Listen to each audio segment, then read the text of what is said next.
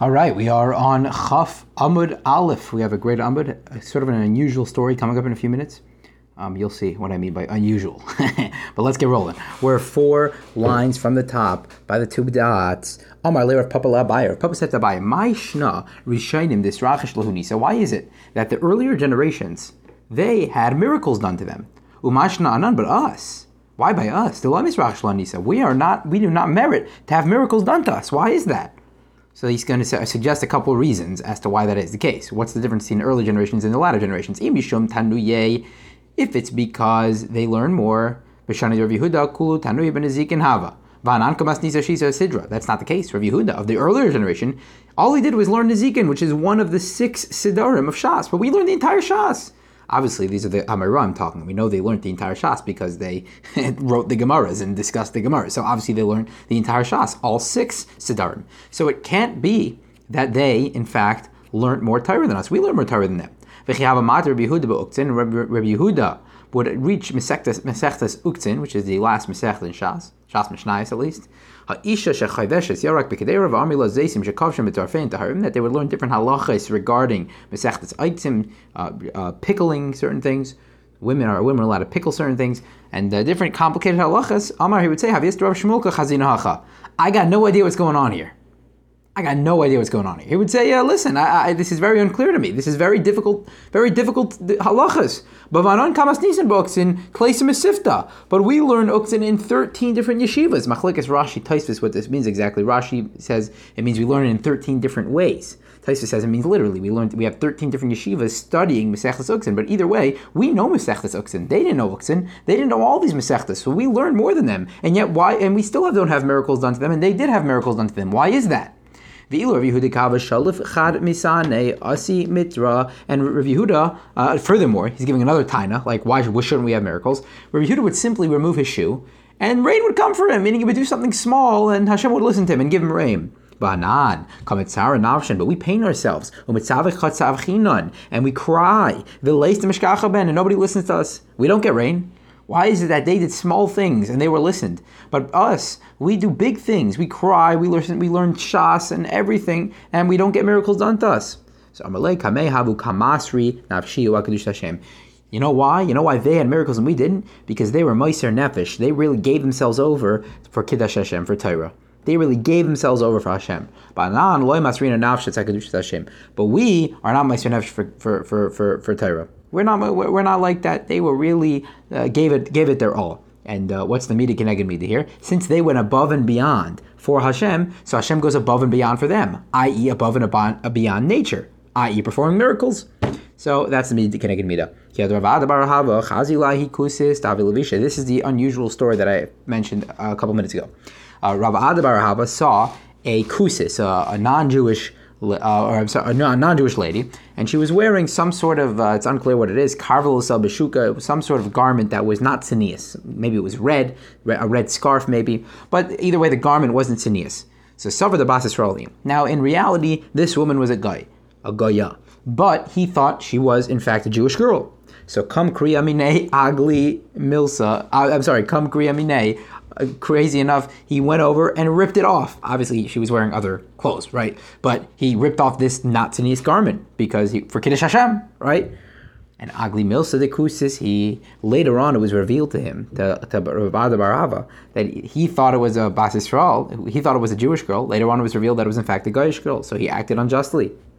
So Shaimu ba'arba me'azuzi, the garment was worth 400 zuz, so now he owed her 400 zuz. So Amalei Mashimcha, he said, what's your name? Mashmech, right? What's her name? Amalei, she said to him, Maton, my name is Maton. Amalah Maton, arba me'azuzi shavi, you are worth now 400 zuz. By the way, why is the name Maton? So there's 2 opinions about this. Either Matayim comes from the word Matayim, which is 200, Masayim, 2 sets of 200 is 400, or Maton comes from the lashon of waiting, and he didn't wait long enough to calm down and assess the situation before he acted. By the way, I certainly do not recommend to go up to someone in the shuk if they're wearing something they're not supposed to be wearing and tearing it off.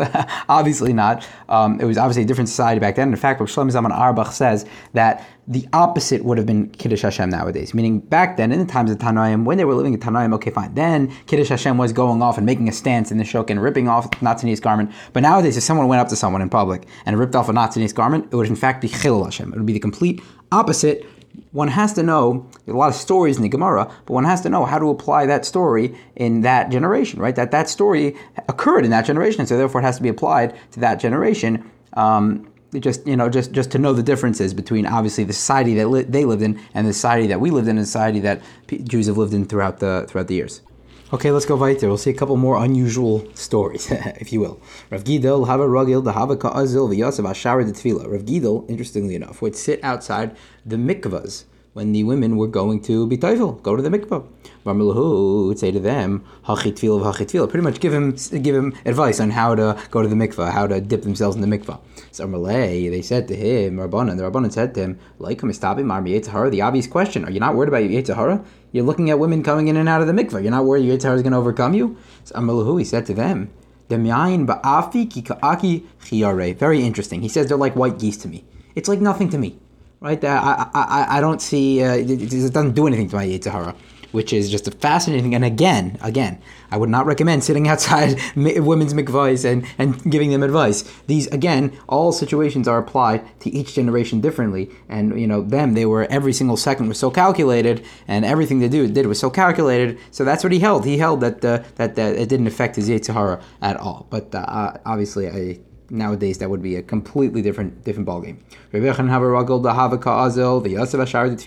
would do the same thing. He would sit outside the mikvahs when the women would come in and out to go to the mikvah. He said that when the Jewish girls would come out from the mikvah, mistaklin bi, they should stare at me. Interesting, just stare at me. It'll be good for the children, it'll be beneficial for the children, like a good schooler or something, if they stare at me. Very interesting. So the Rabbanan asked him a similar question. He said, aren't you worried about Ayin Hara?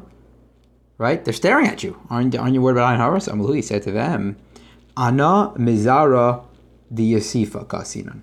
I am from Yosef. I'm from Yosef HaTzadik. The loy shalta ba'eina bishan. We know the famous by Yosef HaTzadik. There's no Ayin Hara on Yosef HaTzadik. So therefore, because I'm an heir, I'm from the family of Yosef HaTzadik, so I don't have an Ayin Hara. Dechsiv ben Pairas Yosef ben Pairas Eli Ayin.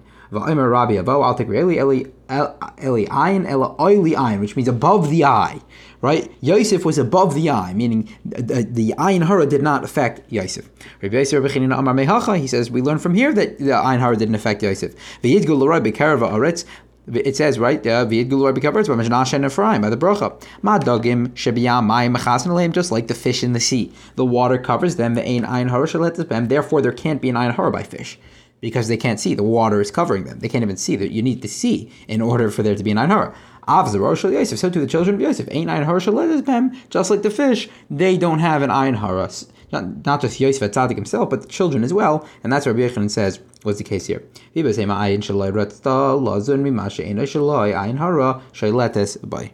Saying Yosef, another answer as to why Yosef didn't have an Ayin Hara is because he didn't feast his eyes on something that wasn't his, i.e. the story with, obviously, Eshes Potiphar, where he didn't give in to his Yetzer Hara in that case. So that's why the Ayin Hara never affects him. Okay, there's really a lot here. Just one point before we finish. Why in the first case do they say you're not concerned about your Yetzer Hara? In the second case, do they say you're not concerned about your Ayin Hara? Why do we differentiate, right? So by the Yetzer Hara guy, which was Rav Gidel, he in fact had a long eye. The Bach says on the side of the Gemara, he said he had long eyelashes. So therefore his eyes were covered. So there was no concern of Ayin Hara. And by the second story, why did they ask Rabbi Yochanan, right? Why did they ask him about Yetzer Hara Ayin Hara specifically, and not Yetzer Hara? Because they were staring at him. Ayin Hara. They were staring at him. That's why it would be an Ayin Hara for them to look at him. That was the advice he gave him. Okay, Shkayach, we're under 10 minutes today. Pretty unbelievable. A nice Hamad jam-packed, as I said, but we'll stop there on the bottom of Chaf Amud Aleph by the Mishnah.